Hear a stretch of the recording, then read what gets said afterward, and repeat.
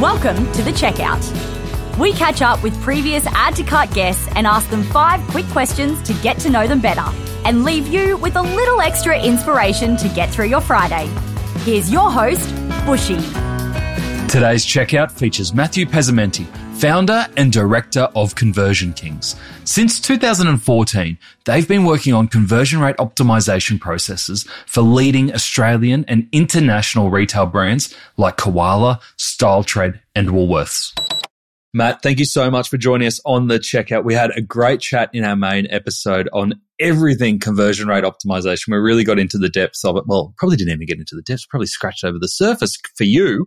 But for me, it was a really great insight into conversion rate optimization, everything from the process to the tools to how to get started. But we're here to learn a little bit more about you. So I've got 5 quick questions. Sure, shoot. Number 1, what's the weirdest thing that you've ever bought online? All right. Well, part of our process at CK is we like to do what's called an empathy review, where we love to purchase a product of one of our clients to understand it. There was a new one that came across our floor, which was about medical marijuana. And I was like, oh, that's an interesting one. And using a bit of the Simpsons references we did before, I remember Homer Simpson, he had a little jar and he ended up having to use the same product that wrote, warning, things may appear to be more edible than they really are. And I guess I can testify that's as a result to trialing that product. But yeah, it was crazy difference of what's happened in the world, right? Just a few clicks and then bang, it gets delivered to your door, which is just incredible. There you go. Friday afternoon staff party. Well, not just yet, but yeah, it was a good way to learn about their process, that's for sure. Number 2, who is your favourite retailer? I've been doing retail for over 20 years, and the thing for me when it comes down to retail or retailers, which ones we love, it really just comes down to the ones that are progressive and trying to do something that's a little bit better. How can we become that little bit better than we were last time? And they're the retailers that really engage me to go, yeah, they're trying to deliver an amazing experience to their customers. And you can just feel that on the website. You can feel it when you go into the retail store. And they're the types of brands that, I love to hang out with because they're just always on the cutting edge. And how can we be better than we were yesterday? Anyone stand out to you? Oh, look, there's a lot in the market at the moment. I'm gonna defer that question, Nathan. I'm gonna be diplomatic and we'll step away from that one if that's okay. It was funny before when you said CK and I was like, oh, Culture Kings. Oh no, Conversion Kings. Do you ever get mixed up? That in Calvin Klein. Yeah. Definitely. But I tell you what an honour to be said, are you Culture Kings? No, we're Conversion Kings, but it's good to stand on the shoulders of giants. Oh, good. All right, number 3, which e-commerce practice do you wish was history? It definitely have to be poorly timed pop-ups that break my flow.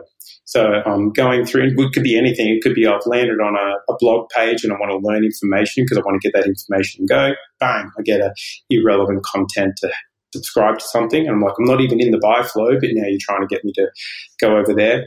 Or if I've got into the checkout, then there's obviously a few different pop-ups and things just stopping me from what I'm actually trying to do. So I just wish there was, websites would obviously look at alternative ways to get that communication across. It'd be awesome. And I can imagine you come up against or for consideration pop-ups in a lot of your conversion journeys. Are pop-ups ever a good idea? Yeah, totally. Yeah, but they've got to be used in the right application. Again, coming down to like why are we doing what we're doing? Like where's the problem? And it's not about just, that brand's doing it, so we should do it as well. It needs to be a little bit more considered to get the result. Like we can all have the same ingredients for the cake, but if we put the cake together in a completely different way, we're all going to get a different outcome. So it's just important to understand when to use them. Yeah, great. Bit of a baking theme coming through this chat. In more ways than one, there you go. Exactly.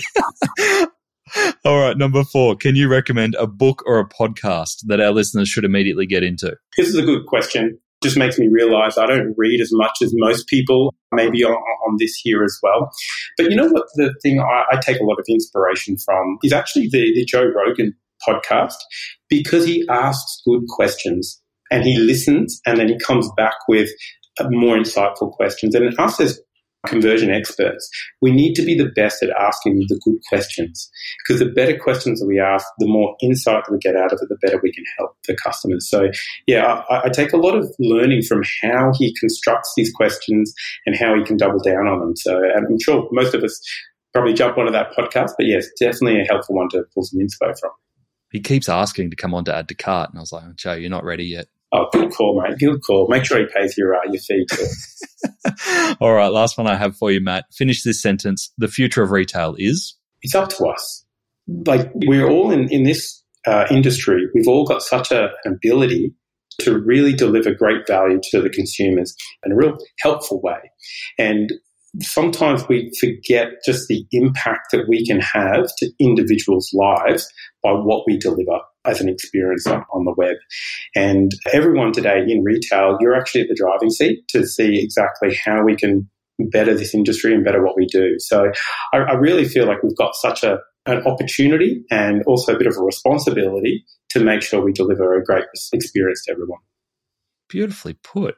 Matt, thank you so much for joining us on the Checkout. Very welcome, Nathan. Again, thank you for having me, mate. To hear more from Matt, jump back into episode 358, where Matt runs us through some of the most common conversion issues and how to fix them. He also gives us tips on ironing out your GA4 implementation. I mean, who doesn't need that?